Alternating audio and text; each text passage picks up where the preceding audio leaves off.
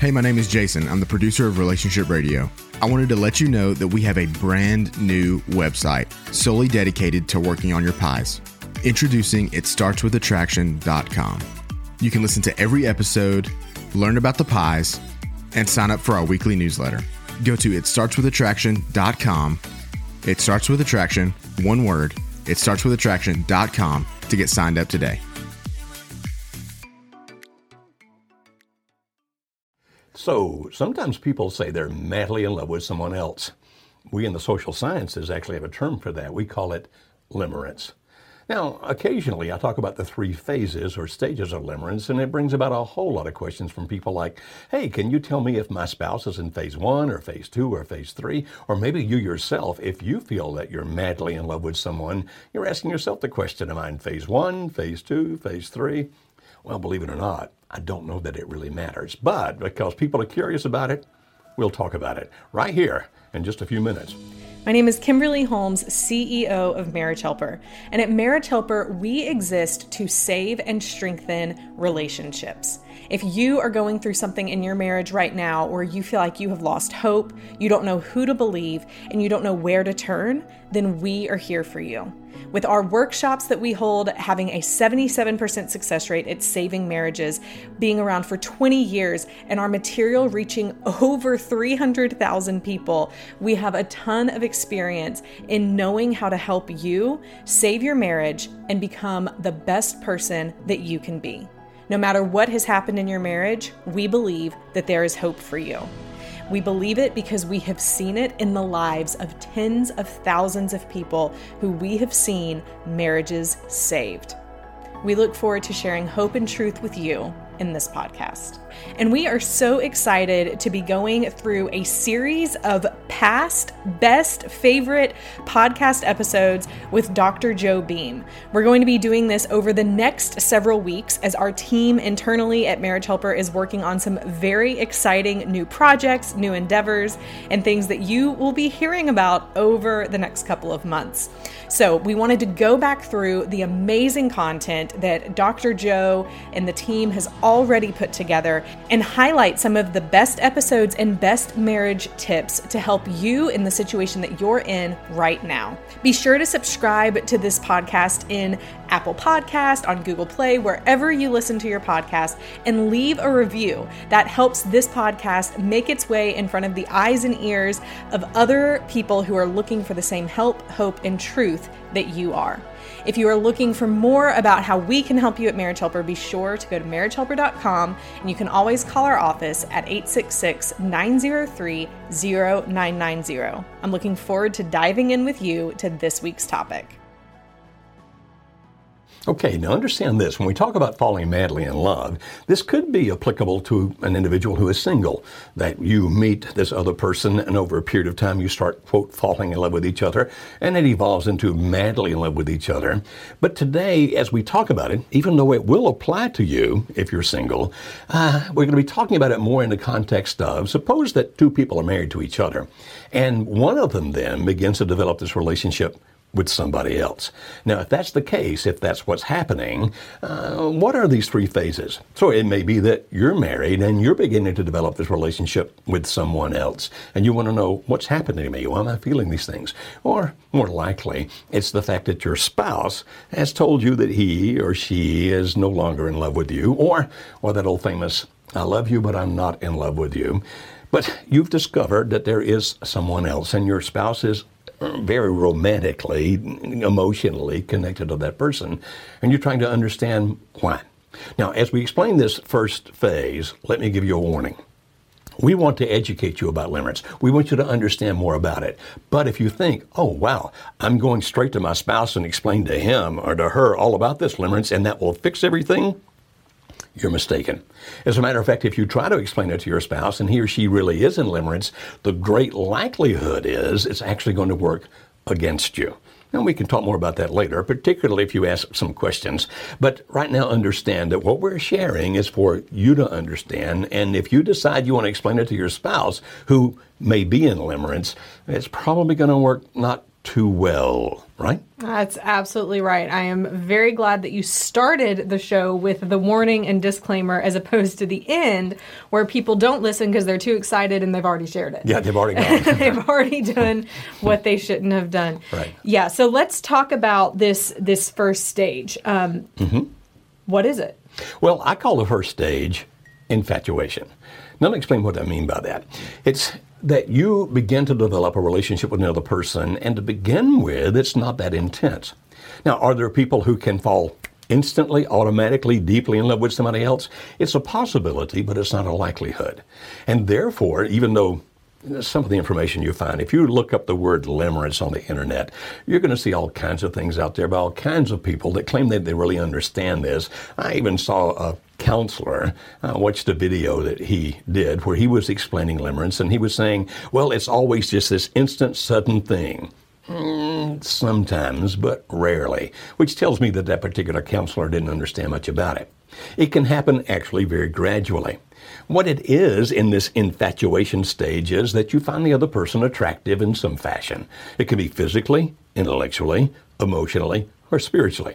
By the way, people might want to look that up. It's called PIES, P-I-E-S. We've done other podcasts about it, and we can explain that in more detail there. But at the outset, you find yourself kind of enamored of this other person, and you just want to be around him or her. As a matter of fact, you start finding more excuses to be around him or her. If you have great proximity to each other, like, for example, if this is the couple that you're best friends, then often you do have opportunity to be around the other person. Or maybe you work together, and now you're finding reasons to go down the hall and be in his or her office, or make sure you see him or her at the water cooler, or make sure that you sit at the same table with him or her during lunch. And it starts off where that you are, because you find this person attractive, and you hope that by reciprocity, he or she is finding you attractive, you want to just be around that person. And that's how it starts. So it doesn't necessarily at the outset mean that anything's going to occur.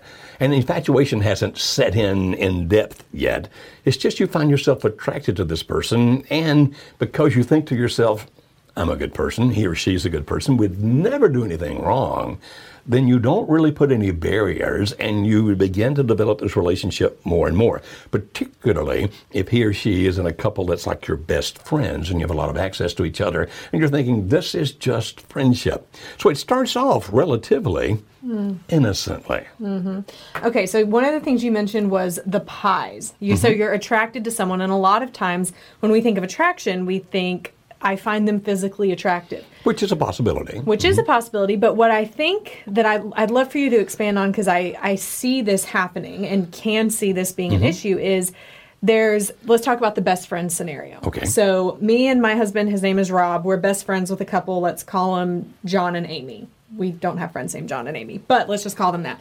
So let's say that we start hanging out with John and Amy. John is not physically attractive to me. I don't find him physically attractive. He's not my type. But when we're around each other, he's funny. He makes me feel special because he'll ask me about how my day is, how work's going, whatever. And so over time, but I the whole time I'm thinking, no, Rob, I'm not attracted to him. Because physically, I am not attracted to him. Right. You see, physical attraction is most important when people are looking for a short-term relationship. Now, physical attraction is important even in a long-term relationship, don't misunderstand. But the thing that's more important in a longer-term relationship is not the physical attraction, but the emotional attraction. What that means is this person does things, says things, whatever, that evoke emotions within me that I enjoy feeling.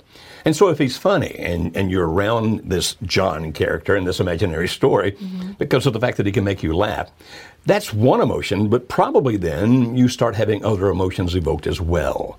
You start feeling very secure. Maybe you feel even prettier when you're around him. You begin to think, he understands what I feel better than my husband does. Now, you haven't articulated these thoughts. It's just what you're feeling inside. You haven't written them down. You haven't even said them out loud. It's just like, I really enjoy being around John because when I do, I feel better about me. Therefore, I'm more and more attracted to John. Now, it doesn't become limerence until it starts getting strong. But at that point, if you find yourself wanting to be around him or her more, And particularly if you find yourself thinking about him or her. Oh, well, I remember what he said the other day. That was really funny. I remember how I felt when we talked about this. When you do those things, that's when the danger's already started. Now, you don't want to put a barrier up at this point because it just feels good. Plus, we're good people. Nothing bad's going to happen. But then that thinking starts to become more obsessive. What I mean by that is you start really having great memories about the time that you were with each other. You find yourself wanting more experiences with each other, looking for more opportunities to be there. And then, and this is the real killer, when you finally get to the point where you start daydreaming about not what has happened, but what might happen. Like, wow, if we were to take a trip with John and Amy, John and I would have a lot of fun because we'd wind up talking about, and then we'd probably find some way to get off with each other to go look at the lake because I just like being with him when nobody else is around and I'm looking for those opportunities. That's when you're already in trouble because the infatuation level is beginning to get stronger and stronger. My emotional longing. Now, this is one of the keys to limerence. Is a strong emotional longing for reciprocity with this person. In other words, I want him and her to care about me as deeply as I care about him or her. And in that phase, you really start intensifying this relationship, finding more time to be together, more things to talk about, more daydreaming, not just about what you have done together, but what you could do together. And it starts turning into kind of a fantasy world. You've already crossed the boundaries, the barriers. Now, interestingly, if you're single and the other person's not bad for you, the only downside of this is a lack of productivity. What I mean by that is that you start not being very effective at the things you're doing because it's so important to you to be around this person or think about this person, this obsessive thinking. But when you're married, here's where the problem comes because emotionally speaking, this person starts supplanting your spouse. And that's typically then when we find vacillation. Okay. So at this point, though, I don't know that John has feelings back for me. That's right. You may not. And so even if he doesn't, all of this still could lead down this path. Absolutely. Because at some point, if he begins to realize that you had these kind of emotions for him, he's going to do one of two things. Well, actually, one of three. One is ignore it. Like, it's not a big deal. The other is run from it, like pulling away from you. Or the other is responding to it and getting closer to you. Now, let's talk about this vacillation for a minute. What do you think I mean when I say you start vacillating? Well, see, I kind of already know. Okay. But then say it. But it's a word that, I mean, the regular public, so to say, that's not a word we use a lot, vacillation. Oh, I'm sorry. It's a little too scholarly for us common folk. Forgive me. But vacillation means that you're going back and forth about whether or not you should do this, is basically what it means. Right. And so it kind of looks like this. If you're going through this first phase, it's not like a straight line up like this, okay? It's more like this, because you're going in and out of it like, I want to be closer to you. No, this is not a good idea. I need to pull away. And now some other things have got my attention, but now I'm thinking about you again. And so it kind of goes like this. Now, when it gets closer to the top of phase one, where you're about to start into phase two, and phase two is what we'll talk about in the next program next week. Phase two is called crystallization, and it has its own unique things going on up there. And again, that's next week's topic. But when you get up here, you'll start moving back down again if you're committed to another person, like a husband or wife. It's like, oh my goodness, I shouldn't do this. This is wrong. Now, if the other person has been going into limerence just like you have been, then when you try to pull away, they inevitably will pull you back.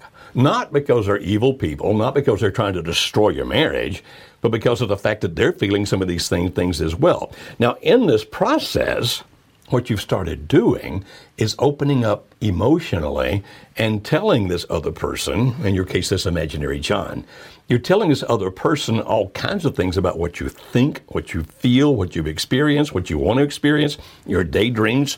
Not necessarily at this point the daydreams about each other, but the daydreams about your future. Like, this is what I wish I could do.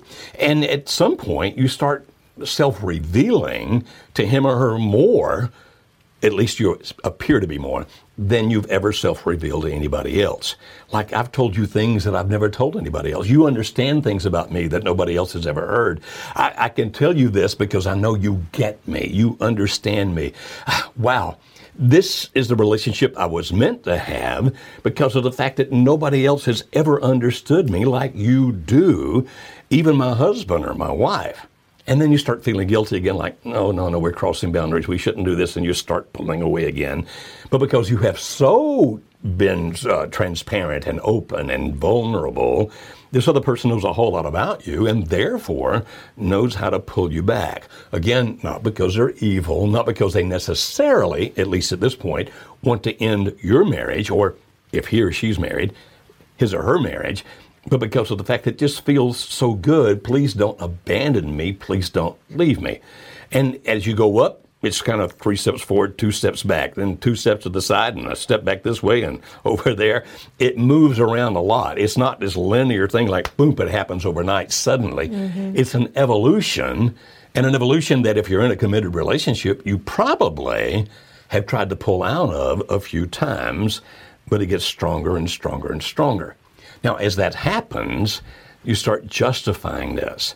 Like, well, I know I shouldn't do this, but man, this feels so good.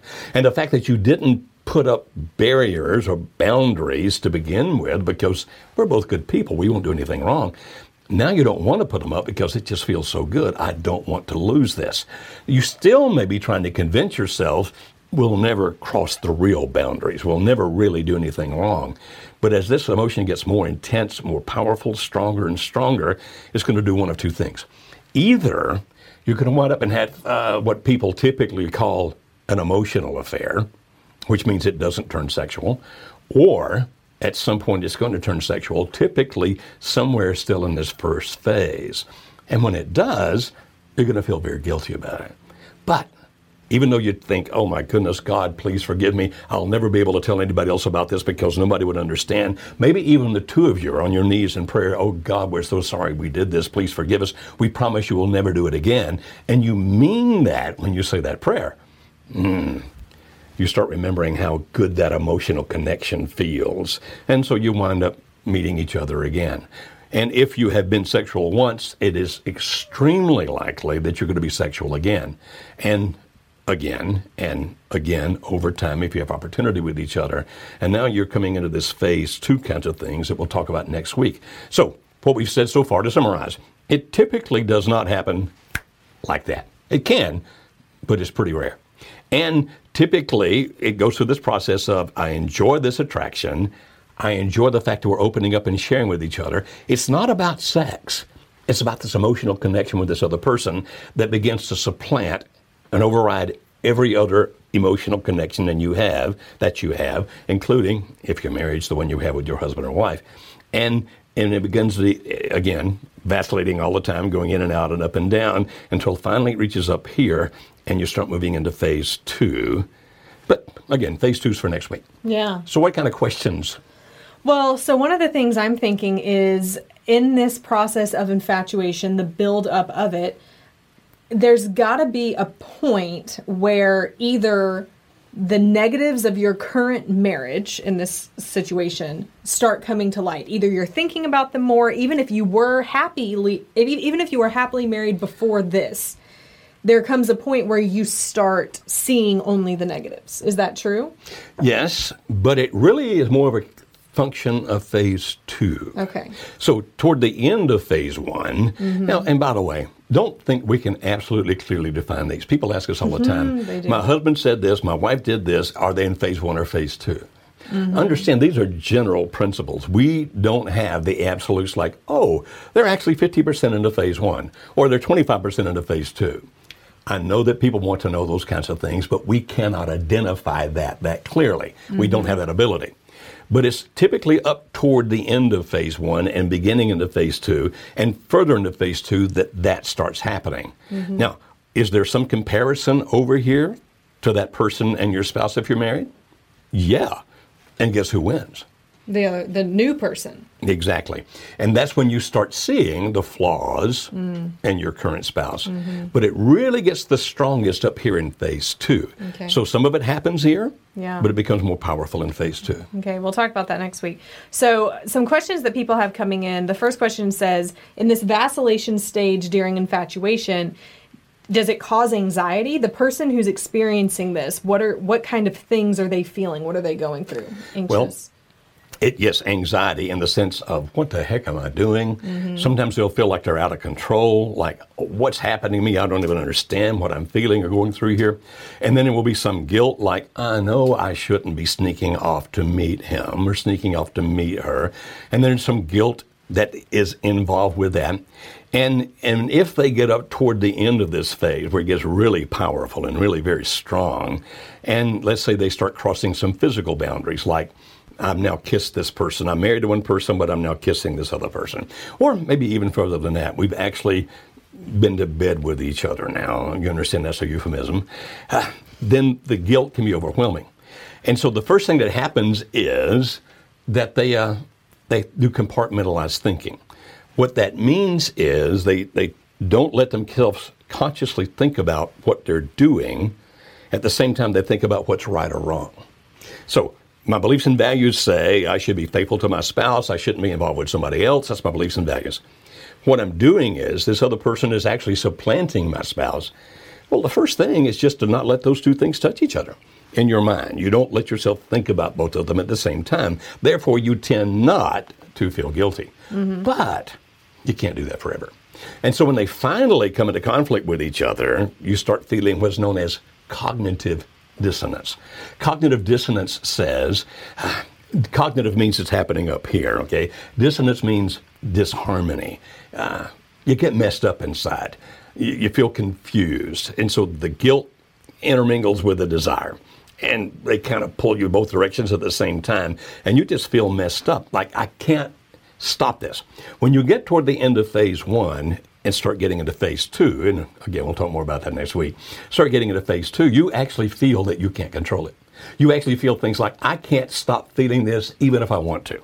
I can't. I just can't. This is beyond my control. This is amazing. It's powerful. I can't even describe it to anybody else because nobody else has ever felt like this. Now, again, that's at the height of phase 1, beginning into phase 2. And because you feel out of control, this dissonance just rips into you because my whole belief and value system is you shouldn't cheat on your wife or your husband. You shouldn't do these things. What's going to happen to my kids? How would they think about me if they found out I was doing this, if you have kids? Or the people at church, if you're part of a church. Or the people who are even my parents. What would my parents think if they knew what I was doing? And so you have all this stuff mixed up inside, this dissonance going on. You feel confused. You feel guilty. Sometimes you get angry. And sometimes the anger is demonstrated toward you. And sometimes the anger is demonstrated toward your spouse. Sometimes it's demonstrated toward other people in your world. But it's really because you're mad at you, and it's like, I wish I had control of myself, but right now I do not. So for a person who's in this phase, they're personally going through infatuation, what can they do at this point? If they're listening to this right now, then they probably don't want to stop it. That's correct. That's probably don't. But they know they should, perhaps. Yeah, right. So right. What are some key things, some points, some advice, some guidance you would give to that person? Okay. You're not going to like it, and you may not do it, but here are some things. Number one is you have to cut off all contact with the other person.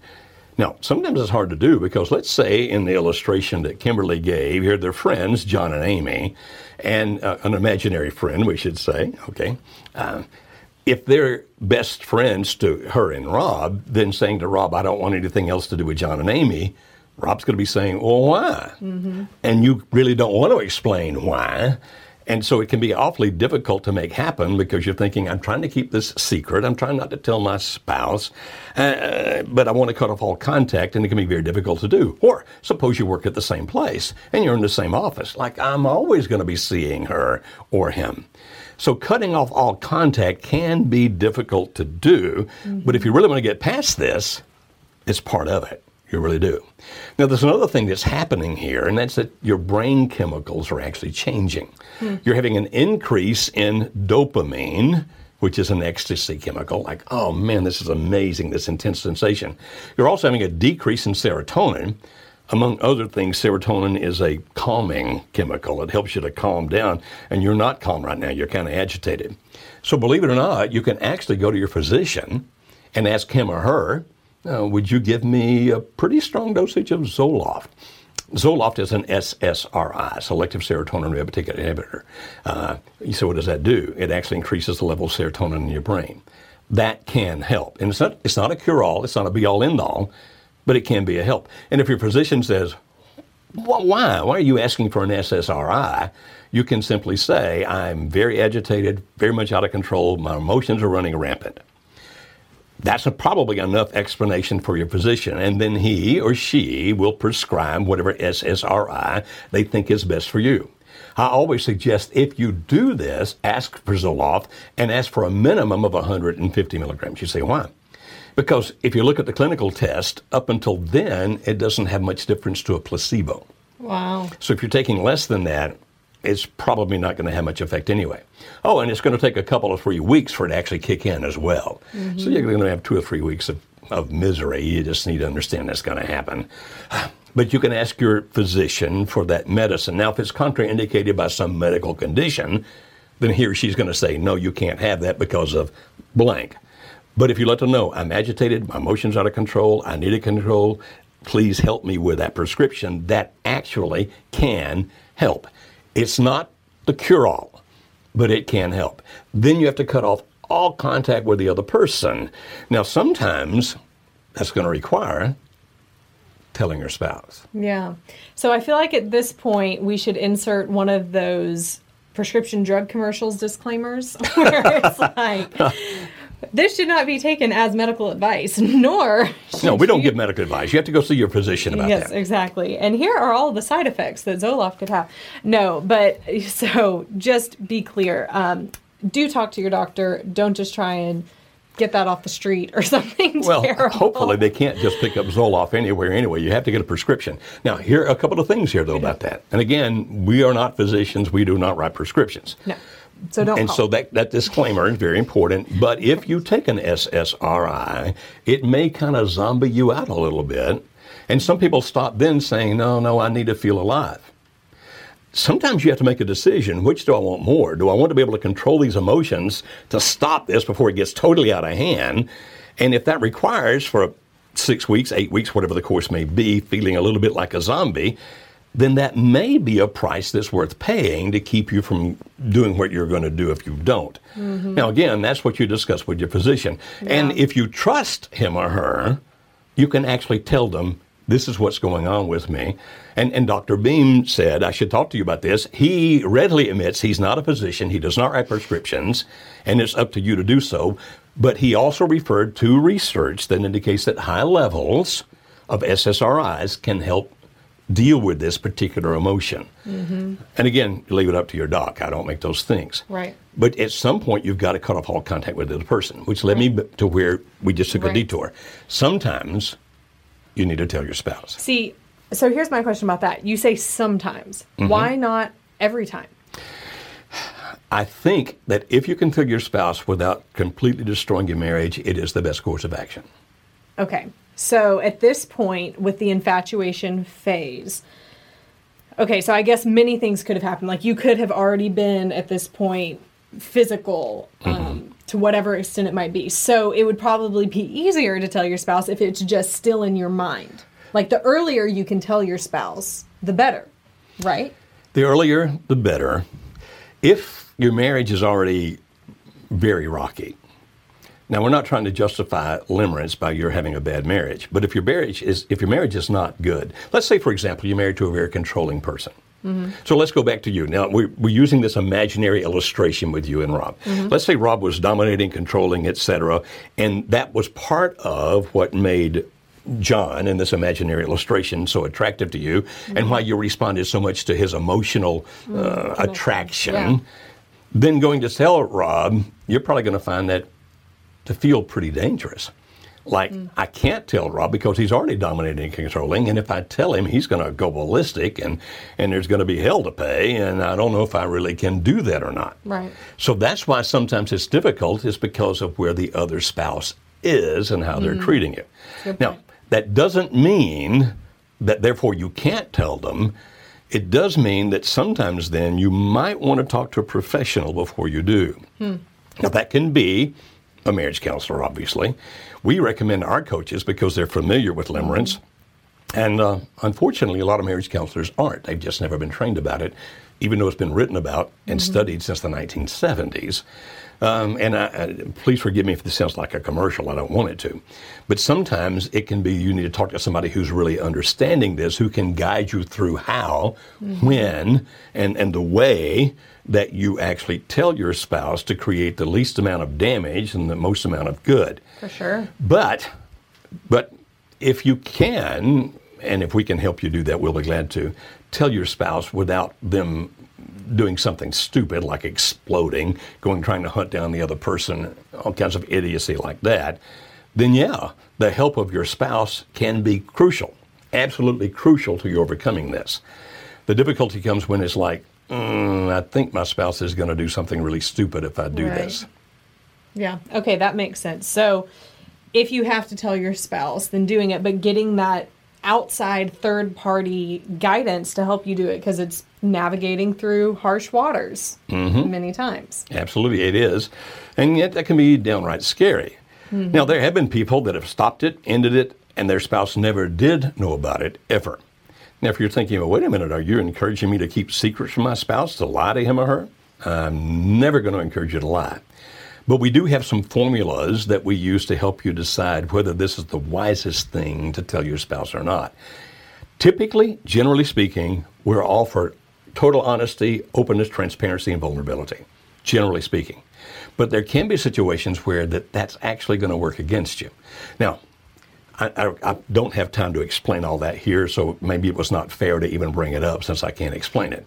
But it is the kind of thing that one of our coaches is familiar with, and he or she can help you work through that. Or you can look for more podcasts that we do, look for more information. People can subscribe, for example, to our YouTube channel where we talk about all these kinds of things as well, right? Yeah, so on YouTube you can go youtube.com, search for Marriage Helper, and subscribe there. But also, here on Facebook, there's a bell-looking notification thing on our videos. And if you press that bell and turn your notifications on, then every time we're live, you'll get a notification and you'll be able to see us. So be sure to do that as well. But other than that, we have our YouTube channel. We have podcasts on iTunes and on Google Play. Under Marriage Radio, you can find over 150 podcasts that we've done over the past 2.5 years there. And then articles on marriagehelper.com as well. There's no end to the amount of resources we have, which is another reason that coaching can be so valuable. Right. And if you want to ask a question about, okay, how do we know when we should tell and shouldn't tell? If you ask enough questions about that down below right now, for example, we can make that a future podcast. Yeah. It'll be at least 3 weeks out because we have the next 2 planned. But if you really want to know, when should you tell and when should you keep your mouth shut? We'll actually talk about those principles if you ask us about those. Yeah, for sure. So we've been talking about the person who could be going through infatuation personally, but let's shift it because that's probably not the person looking for help right now. It could be, especially if they feel really guilty. Right. But let's also shift it to there's the spouse. So in my situation, it would be Rob. Rob, what would he be noticing, if anything, changing in me, and what could he do about it? Okay. When a person starts becoming involved with somebody else, there's not just a clear-cut formula like if A happens, B happens, C happens, then definitely they're involved with somebody else. But there are a whole list of things that you can examine. As a matter of fact, I recently did a YouTube video. It's about 15 or 16 minutes long, something like that, where I give several things to look for. And you can say, wow, if enough of these are happening, it may well be that my spouse is involved. I'll just give you a couple of examples here. I can't replicate that entire YouTube thing that we did that you can subscribe to. But things such as if there's missing time, Like he said he'd be home right after work, but he got home at 10 p.m. and he said, I wound up going and talking to some of my buddies. Okay, that in and of itself, a time or two may not mean anything. But if it starts becoming a pattern, if there's missing money, like, wow, there's money missing here and money missing there, I don't know where that went. If at the same time their emotions change, what I mean is they either become friendlier, more bubbly, more outgoing, and you can't see why all of a sudden that change occurred, or just the opposite, surly, angry, distant. In other words, some emotional change that doesn't make sense in and of itself. Now remember, one or two of these things happening may not mean anything. We're looking for a pattern here, a series of things. If your sex life changes, you say, what do you mean? Either it gets better, yes, that can also be one of them, or it gets dramatically worse in the sense that your spouse doesn't want to make love to you anymore. If your sanity starts being questioned, you say, what? Like if you ask questions, the answers aren't just dodging anymore, but the answers are basically accusing you. What's the matter with you? I already told you about that. Why aren't you asking that again? Is something happening with you? Or what do you mean asking questions about her? She's your best friend. How could you think like that? And they actually start throwing everything back at you, trying to get you to question your own logic, your own wisdom, your own sanity, those kinds of things. Now, there's several other things as well. Now, if you listen just to those 3 or 4 I just gave and think, oh, my spouse is involved with somebody else, that may not be the case. I just gave you a very short list. I do suggest you find, and you tell them again, please, how to find us on YouTube, and you look for that particular video where I give you more. Now, if a lot of those things are happening, then it may well be your spouse is now becoming emotionally, if not sexually, involved with another person. Now, if that happens, or it just may be that you stumble on it. Like you just accidentally find the information that blows it all apart. Oh my goodness, he or she's involved with that. Yeah. I guess then the question becomes, if you know, what do you do then, right? Well, before we get to that. Okay, before we get to that. 90% of viewers are probably right now thinking, yep, my spouse is involved with someone else, if they don't already know. So if you're questioning it, should you go looking for it? Now, that's a tough question. When you say, should you go looking for it? If you're going to do things like hiring a private detective or sneaking a GPS device into his or her car that he or she doesn't know about, or sneaking at night to get into his or her phone or email, if you're going to do that, be prepared to divorce. Now, I'm serious when I say that. Because you see, if you do something surreptitiously, if you're sneaking around behind his or her back, and then they catch you doing that, like hiding the GPS in his or her car, that kind of thing, the conversation is not going to be about what they're doing, even if you catch them. The conversation is going to be about how dare you do that. And rather than being about their faults or what their actions are, it's going to be about how evil and terrible you are, and that's all they're going to focus on, and they're going to use that in all likelihood to justify leaving you. So if you're ready for a divorce, go ahead and get the private detective, hide the GPS, whatever you want to do, and get that information and use it in the divorce. But if you're not ready for a divorce, doing those kinds of things, if you're caught, in all likelihood, that's going to work against you. Now, are there cases where it actually has led to people saying, you're right, I'm caught, let me do the right thing? Yeah, but those are the rarities. Those are not the way it typically works. So going looking for it is probably not a good idea if you're going to do it secretly. Now, it's your choice. You can do what you wish. I know that people are curious, like, I just want to have some peace one way or the other. Mm-hmm. I want to know if he is. I want to know if she isn't. I really want to know, and I get that. I understand. But the way you go about that can really backfire big time. I get the GPS tracker on the car. I get hiring a private detective. But the phone is what I don't I would ask permission. But see, here's the thing. At least this is the way it's been in my marriage, is that we both, I mean, the phone is just something, I have access to his, he has access to mine. He knows my passcode, I know his. It's never been something, and maybe it's because of this. Maybe it's because we entered into it with, you should be able to look at whatever I'm doing because I don't want to have to hide anything. Now, if that's the way it has been, then go look. Even if you think they're cheating. if that's the way it has been. Because then if the other person responds like, how dare you, it's like, well, no, we've always been this way. So if you're having to hack into the phone, break into That's it, correct. you don't know the passcode. That's what If I'm you're saying. doing things like that, that's more so That's what you're I'm talking about, yes. Okay, that makes sense. Most often, though, the way that people are caught is that somebody else comes and tells you. Yeah. Now, if somebody else comes and tells you your husband's cheating on you with her or your wife's cheating on you with him, don't necessarily believe it. People love rumors. They love spreading junk. Now, they may be telling you the truth, but take it with a grain of salt. And then if you sit down with your husband or wife, remember, if you're trying to find out by having a conversation and you sit down and go, Sally said that you're cheating, tell me about it, then the person's going to defend himself or herself. That's just the way it goes. Right. People react much better when they don't feel they're being attacked. So if you have heard these kinds of things, or if you think there's pretty good evidence that your spouse is cheating on you, or is at least emotionally involved with somebody else, the better way that's more likely to get an honest response. I'm not saying that it necessarily will, but that's more likely to get an honest response is when you sit down, when you're in a situation where it's not stressed. In other words, don't try to do it in a 5-minute car ride to the theater. Make it where that your phones are off, you're sitting down, you're having a real conversation, it can be comfortable and relaxed, and then rather than attacking, you just say something like, you know, the other day I picked up your phone because we've always done that. I was looking for something else, and I saw a text from, and it hurt me deeply. I just want to try to understand why you have that relationship with her to the point that it hurts me, or why you have that relationship with him to the point that it hurts me. Or if it's not that, say somebody else told you, and you believe the other person. You think he or she is reputable. They're not just trying to spread gossip, that there's some reality to what's going on there.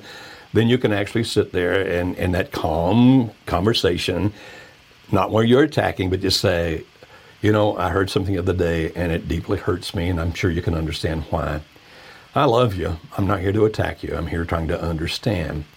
But I've been told that you were seen the other day sitting in the back of the park under the trees with a table, and you were kissing that woman or that man.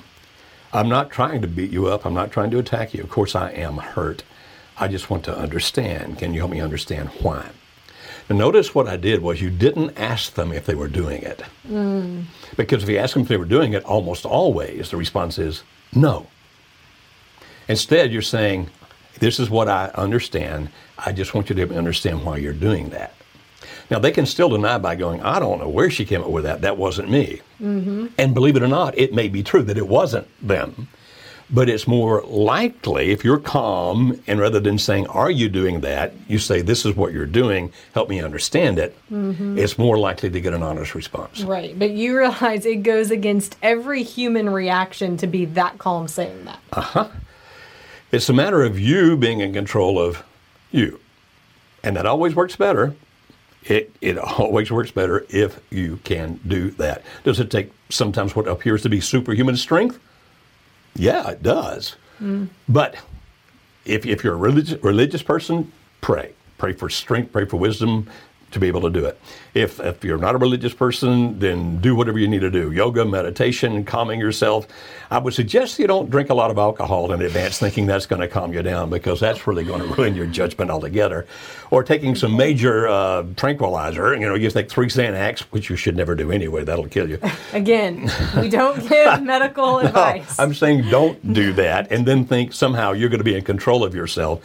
Right. But do the best you can, and if you want to deal with it. Now, if he or she actually does say, okay, let me try to help you understand.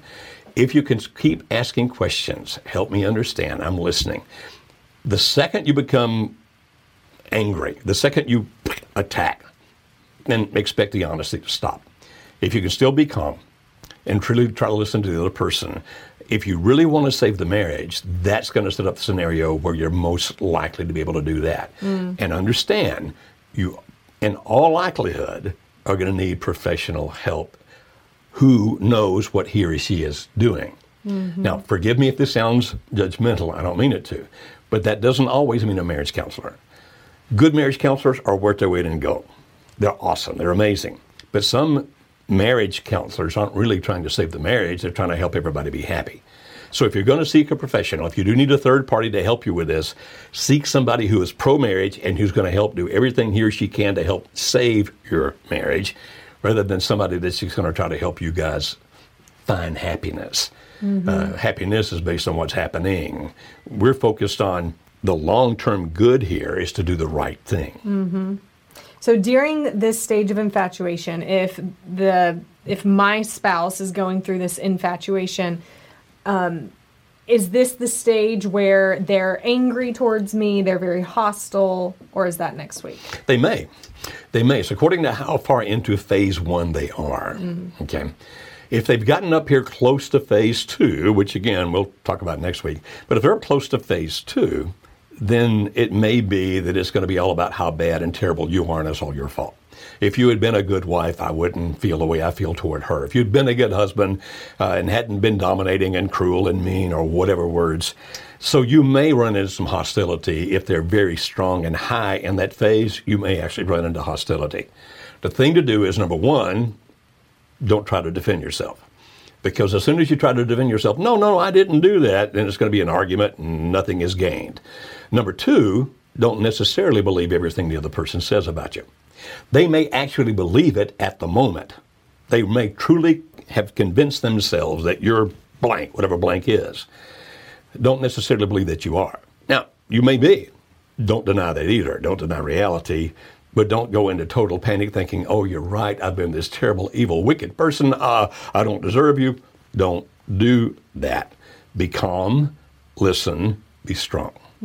That's good. So the main things that someone can focus on during this time, especially the spouse who is not the one in infatuation, the one wanting to make the marriage work, wanting to fix the marriage, what is most important for them to be doing if their spouse is in infatuation? Okay. It's to be calm. It's to be calm, not panic. Don't cling. Don't beg. Don't push. Don't whine. Don't plead. None of that works. Don't argue. Don't attack. If you want to save the marriage. Now, if you're ready to get out of the marriage, then do whatever the heck you want to do. But if you really want to save this thing, don't defend yourself. Don't argue. Don't whine. Don't beg. Don't plead. Now, we can give you a whole series of things that you should do, but we don't have time here to do that. You can find some of those by coming to our website, marriagehelper.com, or you can call and talk to one of our client representatives. If you know this is happening, they can guide you toward whatever resources we have that's best for you. Yeah, absolutely. And one of the things that I hope you understand during this time, if you're the spouse who's either in infatuation or the other spouse who's experiencing it from the outside, is that you're not alone. This happens a lot. Yes. A lot, way more than we wished it would happen. But you're not alone in this, and even more than that, there's absolutely hope that your marriage can make it through this, that it can be fixed, that it can be stronger than ever. Yep. Last week, after after our Facebook Live, there were some comments afterwards of someone saying, don't believe it. Once a cheater, always a cheater. You should never go back to someone who's had an affair. And that always breaks our heart to hear, because we have seen so many marriages saved where that's just not true. It's just not true. It's just not. When you hear a person say something like that, typically it's because he or she's been really hurt somewhere, somehow, and now they're forcing their situation onto you. Don't let them do that. Yeah. That's why sometimes when you post something on Facebook and you get 300 responses, and half of them are ridiculous because they're forcing their situation onto you. You're not them. Or what they've seen with somebody else, they're trying to force on you, and you're not them either. We get so many people come to us who, even the marriage counselor said, it's hopeless, you should divorce, there's no way for this to work. And now these people are still happily married years and years later because they came to somebody who actually believes in marriage, which is us, and we help them work it through. We help them fix that. We help them be in love with each other again. Obviously, when I say help, we don't do that. I can't solve your problems. I can't make you be in love with each other again. Nobody that works with us can. We don't have that ability, and we would be liars if we claimed that we did. No, we always tell the truth, but I'll guarantee you there are so many couples that once they learn how, even after the marriage counselor said, you have no hope, you need a divorce, are now very happily married to each other. Perfectly? No. There's no such thing as a perfect marriage. That doesn't exist. But happily married to each other in spite of their flaws. Mm-hmm. And we love seeing that success happen with couples that other people have given up on. Absolutely. Sometimes I feel like we're the people that folks come to when everybody else has told them there is no hope. Sometimes you feel like that? I feel like that all the time. Yeah, and then and 3 out of 4 of the couples that come through our intensive, for example, wind up saving their marriages and staying married and being happy with each other. 3 out of 4. And probably, 8 or 9 out of 10 that walk in the door, one of them is saying, there's no way, I'm not staying in this, it's over, nothing you can say or do. Now again, we don't make anybody do anything, ever. We just teach, we share, we help people understand, and it's amazing when people grasp that, when they get it, about how things can change, even if they are, quote, madly in love, end quote, with somebody else. They can still be saved. That's so good. Well, thank you, Joe. I'm looking forward to next week. We'll be talking about stage 2 of falling madly in love, stage 2 of limerence. What probably, if your spouse is in an affair, this is probably the stage where you discover it in all likelihoods, and the kind of things that he or she is saying and doing, and you're going, what happened to that man or woman that I married? Who is this person that he or she has become? And why are they being so mean to me and doing all the crazy things they're doing? Well, we'll help you understand that in the next session. Well, Dr. Joe, thank you so much. Thank you, Kimberly. See you guys next week. Friends, I hope that you got so much out of today's episode. Remember to please go and leave a review in Apple Podcast to help other people find our show. And if you would like more information about our Marriage Helper workshops, which right now are all being done online so that you can access them from anywhere you are in the world, you don't have to take extra time off work, you save a ton of money in travel costs, then be sure you contact our office for more information about the dates, or you can find out more by going to our website at marriagehelper.com. We also have our Save My Marriage course, which again is for you if you are the spouse standing for the marriage and you can't get your spouse to agree to go to counseling with you, to go to a workshop with you, or to do anything with you, or even talk to you, then be sure you check out our Save My Marriage course. You can find out more about that on our website as well. We also offer marriage coaching as well as toolkits and a ton of free YouTube videos. Go and follow Marriage Helper on YouTube and subscribe there. We're releasing new content every single week. All right, I'll see you next week as we cover another topic from Dr. Joe Beam with real help, hope, and truth for your marriage. Have an amazing week.